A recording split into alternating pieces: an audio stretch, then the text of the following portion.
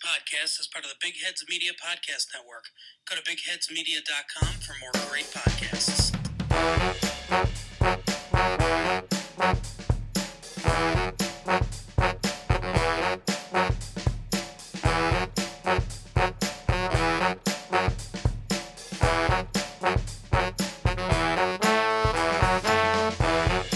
Hello and welcome to today's episode of the 49ers Unrestricted Podcast. I'm Timmy Gibson here with my co-host, Daniel Bigelow. Daniel, how you doing this fine Monday morning? Good morning. I am good. I am excited for what we get to talk about today and what we will be looking forward to in the future of this season that is coming to an end very shortly. But also, it's Monday, people. It is a good day for a good day. Let's go. Yeah, and I'm not sure the season is going to be coming to an end very shortly, Daniel, because we can now fully talk about the fact that the 49ers have clinched a spot in the playoffs. They have clinched the NFC West, so they will be playing into January. So we're going dancing, and we'll see how far Brock Purdy takes us. So that's some great news for the Niners. Are you thinking we're going to do some line dancing, some break dancing? Like, what kind of dancing are you thinking right now? I don't know. I was thinking more like March Madness, that kind of dancing, but I don't know how much that applies. Probably line dancing. I feel like it's our defensive line that has gotten us here, so they'll probably be dancing in January. 49ers. We should know our mascot's name. Sourdough Sam. Sourdough Sam. I was like, what is it? I don't think we're obliged to know it. It's a terrible name for a mascot. It's not on us to know that. Sourdough Sam. Yeah, it's not the world's greatest one. But, hey, he might be the best thing since sliced bread, so who knows? Yeah, who knows? Well, I mean, we should talk about the actual best thing since sliced bread. Our new superstar quarterback, Brock Purdy, had his first game on the road, went up to Seattle, not the easiest place to play. As you know, it's very, very loud there. Add in the fact, tough divisional game, division on the line, prime time, Thursday night football. And you know what? He looked like the Brock Purdy we'd seen on Sunday. He looked awesome. He doesn't seem stoppable, and if he keeps playing like that, he's not going to be the limiting factor on where this 49ers team goes in the playoffs, and that's really cool. I don't know, Daniel, we got to get the big story out front. What did you think about Purdy on Thursday? I continue to be very, very impressed. Yeah, the same thing we said about how he looked against the Bucs. I think you can say the same thing against Seattle. He didn't throw for as many touchdowns, but that is okay. He was 17 for 26, 217 yards. That's an average of 12.8. I say the average because that's usually higher than Jimmy Garoppolo's average. 2 touchdowns, 0 interceptions. And he had a quarterback rating of 117. That's awesome. That's a great stat line. He looked really, really good again. I think, like I said, the biggest way to describe it is just he's not the limiting factor of the 49ers right now. And when you have a third-string quarterback playing, a third-string rookie quarterback playing, a third-string rookie Mr. Irrelevant quarterback playing, you kind of expect him to be the limiting factor on the field. And he has not limited this 49ers offense at all. They're humming just as well as they were with Jimmy. If anything, he might have opened up more areas of the field. It's kind of insane, to be honest, when you think about how good he's looked. But wow, has it been fun to watch. I love the way you just said that, because that brings up my favorite play of the game, where it is early in the second quarter, I believe, and maybe it was still first. It was early in the game. Brock Purdy snaps the ball, looks to Ray McLeod, doesn't like the option, fakes a pass to him, chucks over his right shoulder, fakes a throw to Christian McCaffrey, and I don't think it was a fake to Christian McCaffrey, because Christian McCaffrey was ready for it, and then when Brock Purdy didn't throw, he hesitated, and his hands are still out, and he's like, throw me the ball. Like, what are you doing? And then Brock Purdy, after those 2 looks, finds a wide-open George Kittle right up the middle of the field for an easy touchdown. That was an awesome play. I think that was the first one of the game. And it was just my favorite thing to see how poised he was to take his time in the pocket, to look at multiple options, but then to also, it's got to take a guy, take a veteran to look at Christian McCaffrey and not throw him the ball. And if you watch that replay slowly, Christian McCaffrey, his hands, he's kind of like, what are you doing? Throw me the ball. Why would you not? But he finds George Kittle for my favorite touchdown of the game. Yeah, that was great to see. Like I said, just not limiting, and that's what's great to see. And the 49ers defense, I mean, as dominant as ever. We saw them out there. You think about the Seahawks offense had been really, really humming to start the season. Not as great, but they were in playoff contention. Geno Smith, there were people throwing his name out in the MVP conversation. I mean, and the 49ers defense kind of just shut them down like they've been doing everyone. And this defense continues to not have a weak spot and continues to just dominate opposing offenses. So that is great to see as well. I don't think that the 21-13 finishing score truly reflects the game either. And you can make that case for a whole lot of games. But if you look at the breakdown from quarter to quarter, it shows that, we had the first touchdown of the game. I believe it was 14-0 before they finally got a field goal. And then I want to say we got the third touchdown, and it was 21-3. They got another field goal, 21-6, and then they got their late game touchdown. But it was just it wasn't the same blowout as it was against the Bucs, right? I don't know how many more of those we're gonna see. We would like to see a lot, but it was just a phenomenal game from the entire offense. And so let's just give a couple of statistic shout-outs. Christian McCaffrey had 26 attempts. And I wanted to talk to you a little bit about that after we go through some of this, that 26 attempts is not quite what we usually see from him. But I think that has to do with being running back deficient on our team right now. So he had 26 attempts for 108 yards and a touchdown. Jordan Mason had 4 attempts for 64 yards. That's an average of 16 yards per carry. That comes from a very long 55-yard run. And then it was George Kittle with the hands in the receiving game all day. He only had 5 targets, 4 receptions, 93 yards, and 2 touchdowns. So this is the George Kittle game we've been waiting to see for a while, because I love seeing him be a ball hog.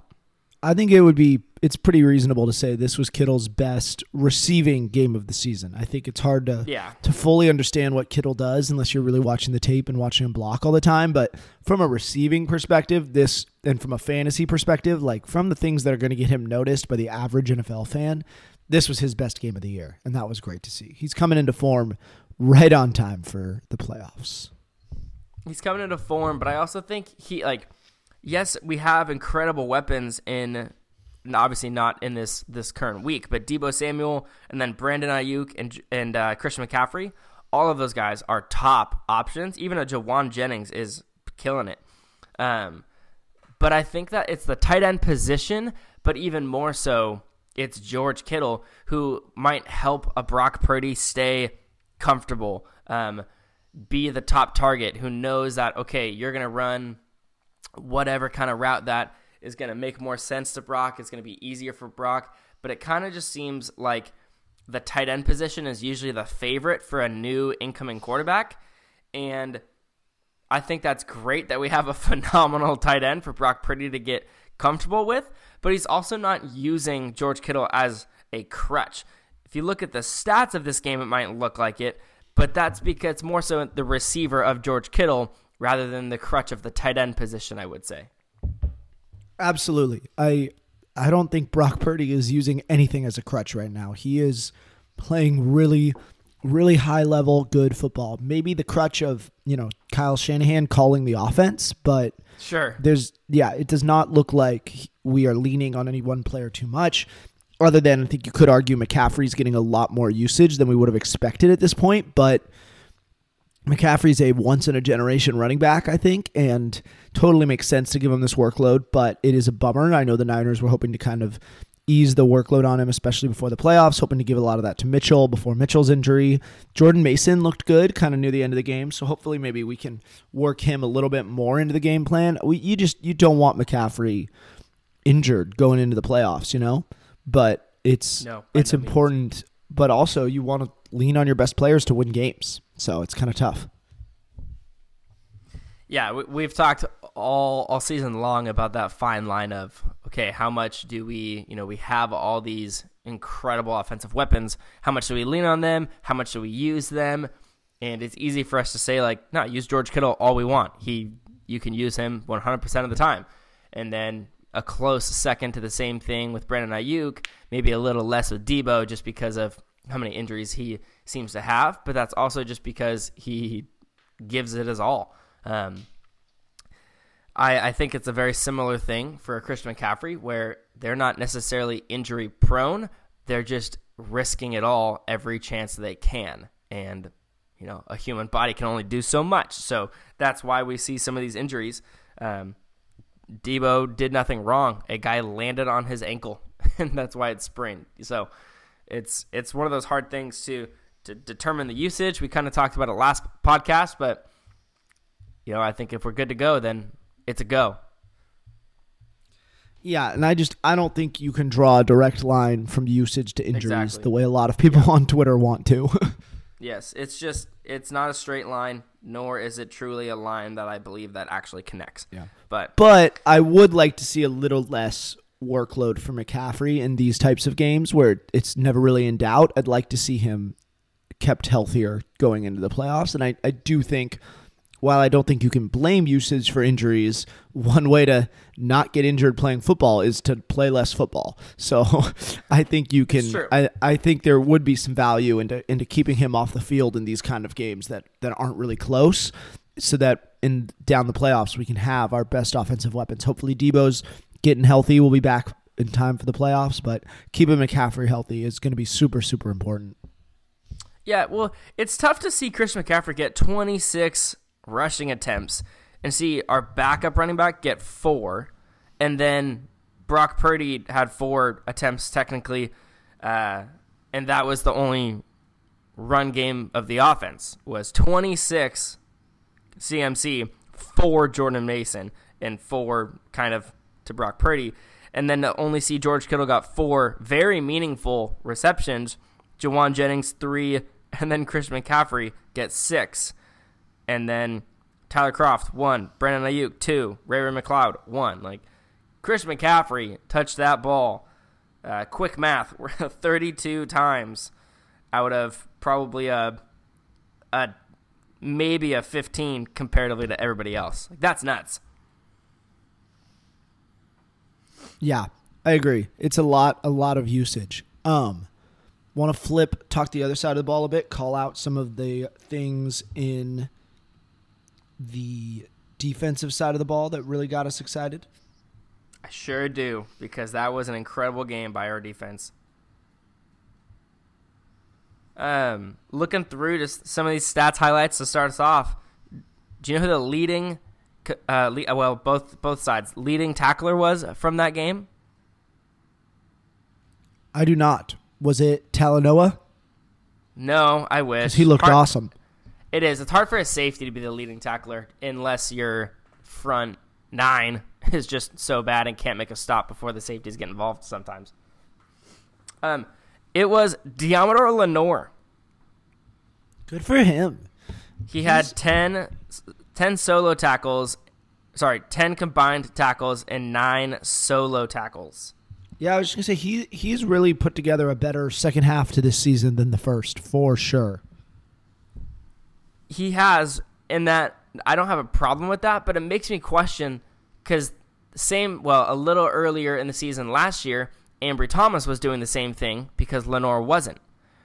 And now we haven't seen a lick of Ambry Thomas, but Lenoir is doing great. And so you can draw conclusions there, but I'm certainly wondering, I wish I was at practice. I wish I was in meetings and could hear, like, okay, what is Thomas not doing, and why is he getting 0 playing time? Yeah. I mean, that's the dream, right? Of any we're media members here. Any media member wants to be the fly on the wall in all those conversations, you know? Matt Mayoko, can we be your assistants? Yeah. Or maybe anyone. Mayoko's probably choice number one. Then maybe one of the other Matts, maybe Lombardi. I don't know. Let's talk. If you're upset at where I ranked you on the 49ers beat reporter rankings, please reach out. We'd love to have you on the pod. And I can promise you that any 49ers beat reporter that joins us on 49ers Unrestricted will immediately jump to the top of the 49ers Unrestricted beat reporter rankings. Yeah, let's get these guys on and do a little bit of. You've seen those videos with Adam Lefko where we do the Madden underrated ratings, where we see how many catches they can catch for whatever yards, and see if we can bump up their Madden ratings, but it'll really be their beat reporter ratings. Yeah, that'd be fun. We should do that. Just start rating the 49ers beat reporters. That's a way to get noticed. It is. Maybe the worst way. Okay, getting back to our defense. Deommodore Lenoir led with tackles. Dre Greenlaw and Fred Warner had 8 combined each. Dre had 4 solo. Fred had 6 solo. I think the player of the game, at least on defense, if not the entire team, was Charvarius Ward. Yeah, and that's what you want when you pay big money for a corner, right? Yes, you guys, if you this is just a game you have to have seen, and if not, you need to watch highlights. The highlights won't do Charvarius Ward justice, even if he's all over them. But just some of the replays, they did a montage of all the routes DK had run with Charvarius Ward on him. And if you guys need a size chart, I can look up their height and weight in a second. But DK Metcalf is a big dude. He's a big dude. And Charvarius Ward is not the biggest dude. He's not an incredibly small guy, but DK is just a massive human. It was just incredible. I guess there's only 3 inches difference on him, which blows my mind. But Charvarius Ward was in DK's face on that man every route, making it incredibly tough for him to catch any ball or get any yards after catching a ball. And I don't know what the talk was before the game, what the pregame talk was, but it just seemed like these guys hated each other. I know that it really did. It did, especially anytime Charvarius would grab DK and he wasn't able to bring him down in the first second, he would hold onto his legs and wait for a Fred Warner or a Dre Greenlaw to try to come and knock DK's head off. Every time they were trying to hit him so hard, or there was one replay where I think Dre was the second guy in, and then Fred came over the top of DK and tried to grab his head and take him into the ground. And I'm like, okay, these guys are not happy with DK. And I want my cornerbacks playing like that. You know, that's what you want. That's the Deion Sanders kind of stuff that you want to see from a corner. So that was really fun to see. Yeah, it was easily the MVP going to Charvarius Ward, in my opinion. Deommodore Lenoir did have a great statistic game, and he was all over the place, always. Dre Greenlaw, Fred Warner. I don't remember exactly which play, but Azeez Al-Shire had a really nice tackle for a loss, I believe. And I was just talking with someone at a dinner party last night about the Niners and about the last couple of games, and we were just laughing at the fact that Azeez Al-Shire is our third linebacker, because he could go be the 1 or 2 on so many other teams. But we just have incredible linebackers in Fred Warner and Dre Greenlaw, and then thirdly, Azeez Al-Shire. Totally true. And like I said, I think we talked about this in our last episode, but it's great to see Greenlaw kind of performing at that really high level again, and I hope that can continue to happen. The defense is it's everything we wanted to see. The line, Nick Bosa is probably going to be Defensive Player of the Year. I think he's still leading the NFL in sacks.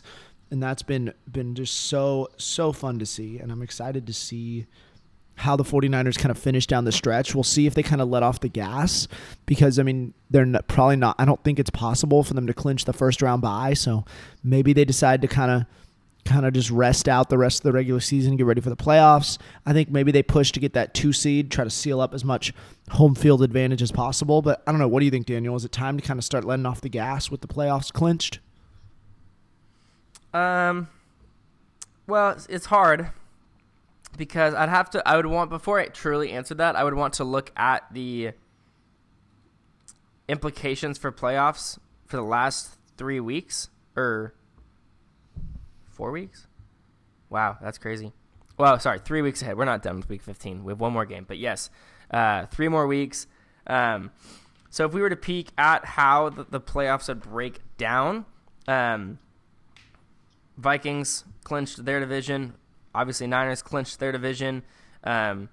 Eagles clinched a playoff spot. They have not fully clinched their division, but they will. They will. The Cowboys are 10-4, and so really what it is, gosh, that's hard. So how it's going to break down, because the Eagles are 13-1, and the Niners are 10-4. So unless the Eagles lose their last 3 games and we win ours, well, even then we would just tie for the first round bye. And I believe it would go to them. I don't know how that would break down if we didn't play each other, and it would just go to them, I assume, if they had it that long. I don't know. Do you have any wisdom on that one? Yeah, I'm not sure, to be honest, how that's decided. I'm sure there's a convoluted tiebreaker system they go to. Sometimes they flip coins on that type of stuff, so I can't speak for sure. I think the 2 seed is worth pushing for, at least like next week, but things kind of settle into place. I see no reason the 49ers shouldn't rest guys when they can, you know? Yeah. So next week, the Eagles and the Cowboys do play each other, so that's going to be quite a fun game to watch. Doesn't necessarily have implications, but next week we are home against the Commanders, and then where'd they go? The Vikings are home against the Giants, and so we're hoping that the Vikings are going to lose all 3 or 2 of their next games, and then in week 17, the Vikings are playing at the Green Bay Packers. And then week 18, the Vikings are playing at the Chicago Bears, while we finish this season home against the Cardinals. And I did skip over the 49ers at the Las Vegas Raiders in week 17. So I think we're kind of where we're going to be unless something crazy happens. Eagles will get the 1st seed. It looks like the Vikings will hold on to the 2nd. That's my prediction, just because I think the Niners can easily beat the Commanders, Raiders, and Cardinals, but it's more hinging on, can other teams beat the Vikings for us pretty please? And apparently, I mean, the Vikings are clearly unkillable, coming back from 33 down on Saturday.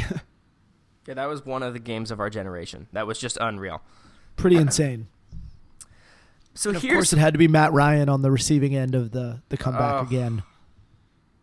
Matt Ryan is going to be interviewed later in years when we do like some of these look back documentaries, and he's never going to be on the good side of these documentaries. Did you see Matt Ryan's wife tweeted on Sunday morning? She said, like, wow, what an incredible World Cup final. Kind of makes you forget anything that happened in the NFL yesterday, right? Yeah. Just so just not Niners related, but playoff related. Last year, the worst division in football was the NFC East. The Eagles, the Cowboys, the Giants, and the Commanders. Not a single team, I believe, was 500 going into the playoffs. I think that the Cowboys went into the playoffs with a losing record or close to. Now, that is very different, since the Eagles are 13-1, Cowboys are 10-4, Giants are 8-5-1, and the Commanders are 7-6-1. Everyone has a 500 record, and potentially all 4 teams could go to the playoffs. But then you look at the NFC South, where the leading team of the division is the Tampa Bay Buccaneers at 6-8. And then the 3 other teams are all tied for second at 5-9. That just blows my mind. That is kind of insane. So that just shows you how how some of the NFC looks like. You've got top contenders in the NFC, like the Vikings, the Eagles, and statistically the Cowboys. I'm one of those guys who thinks that they're just having a good record here, and they wouldn't be able to hold on to any kind of game against the Vikings, the Eagles, or the Niners, or let alone the Seahawks and some of these other teams. So that's just me, but they're most likely going to get the 5th seed. Actually, I think it's pretty dang proven that they're going to get the 5th seed, the first wild card seed, and will play what appears to be the Buccaneers, or could be anyone else in that division. But the Seahawks are the only other team that are really in the hunt from our division, and then the Lions, oddly enough, are going to be fighting for a playoff spot with the rest of the NFC East. So that's the NFC playoff picture right now, and I probably spend a little bit too much time on that because I don't necessarily think it matters for the Niners all that much. None of those teams I think are too tough of customers for this riding Niners defense and weapon-filled offense right now. Totally agree. There's no one I'm particularly scared of in the NFC right now. The Eagles are a great team, but I don't think they're like heads and tails better than the Niners. I'm excited for these playoffs. Well, you kind of transitioned us really nicely, Daniel, bringing up the NFC East, because the 49ers next game on Saturday. Don't forget, it's on right. Saturday, not Sunday. That's because weird. Of Christmas and Christmas Eve. Fun fact, NFL Red Zone being broadcast on Saturday this weekend, not Sunday because of the Christmas Eve Christmas distinction. I don't know if you're familiar with Christmas. It's kind of the best holiday. But anyway, the 49ers play the Washington Commanders on Sunday. We got to see Washington last night. They're a good team. They have some exciting players. Taylor Heineke is fun to watch as always. Their defense is really, really good. Chase Young might be coming back from injury. He's their star defensive end. He was kind of Nick Bosa after Nick Bosa, but like he's not actually Nick Bosa. But yeah, he has been working his way back from an ACL tear all season, and I think he's potentially, Daniel, I don't know if anything's official, but these guys have some good players. They're a good team. I don't think they hold a candle to the 49ers. I think they'll probably score a few points, probably make some defensive stands. I don't think the game is going to be particularly close unless Brock Purdy completely melts down and looks like, Mr. Irrelevant, which he is not yet. And so as long as Brock Purdy plays at the level he's been playing, I don't expect this game to be particularly close. What are you feeling about it? No, I love your point on that, and I think that this is a real test for Brock Purdy.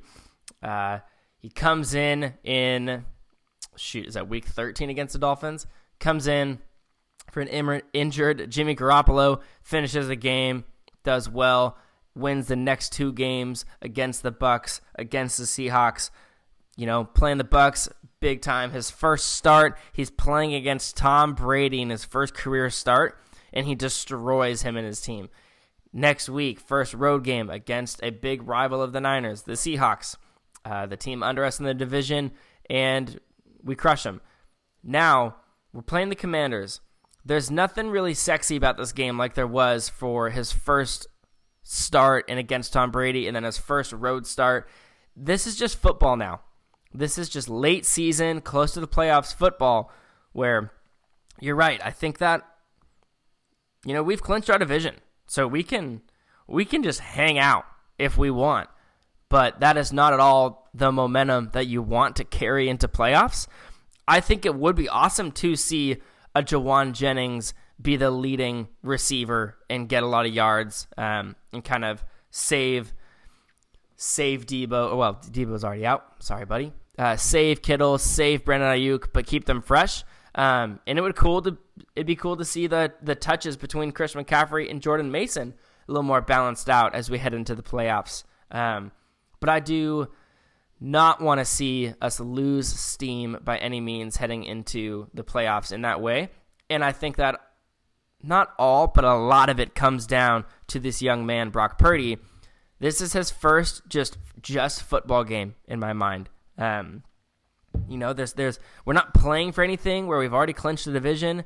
The Commanders are a good team. They're just above 500, and they've had some tough losses. They could be higher in their record than that. But again, I think that this is his first game where he can really be like, okay, I'm not playing Tom Brady. This isn't my first road game.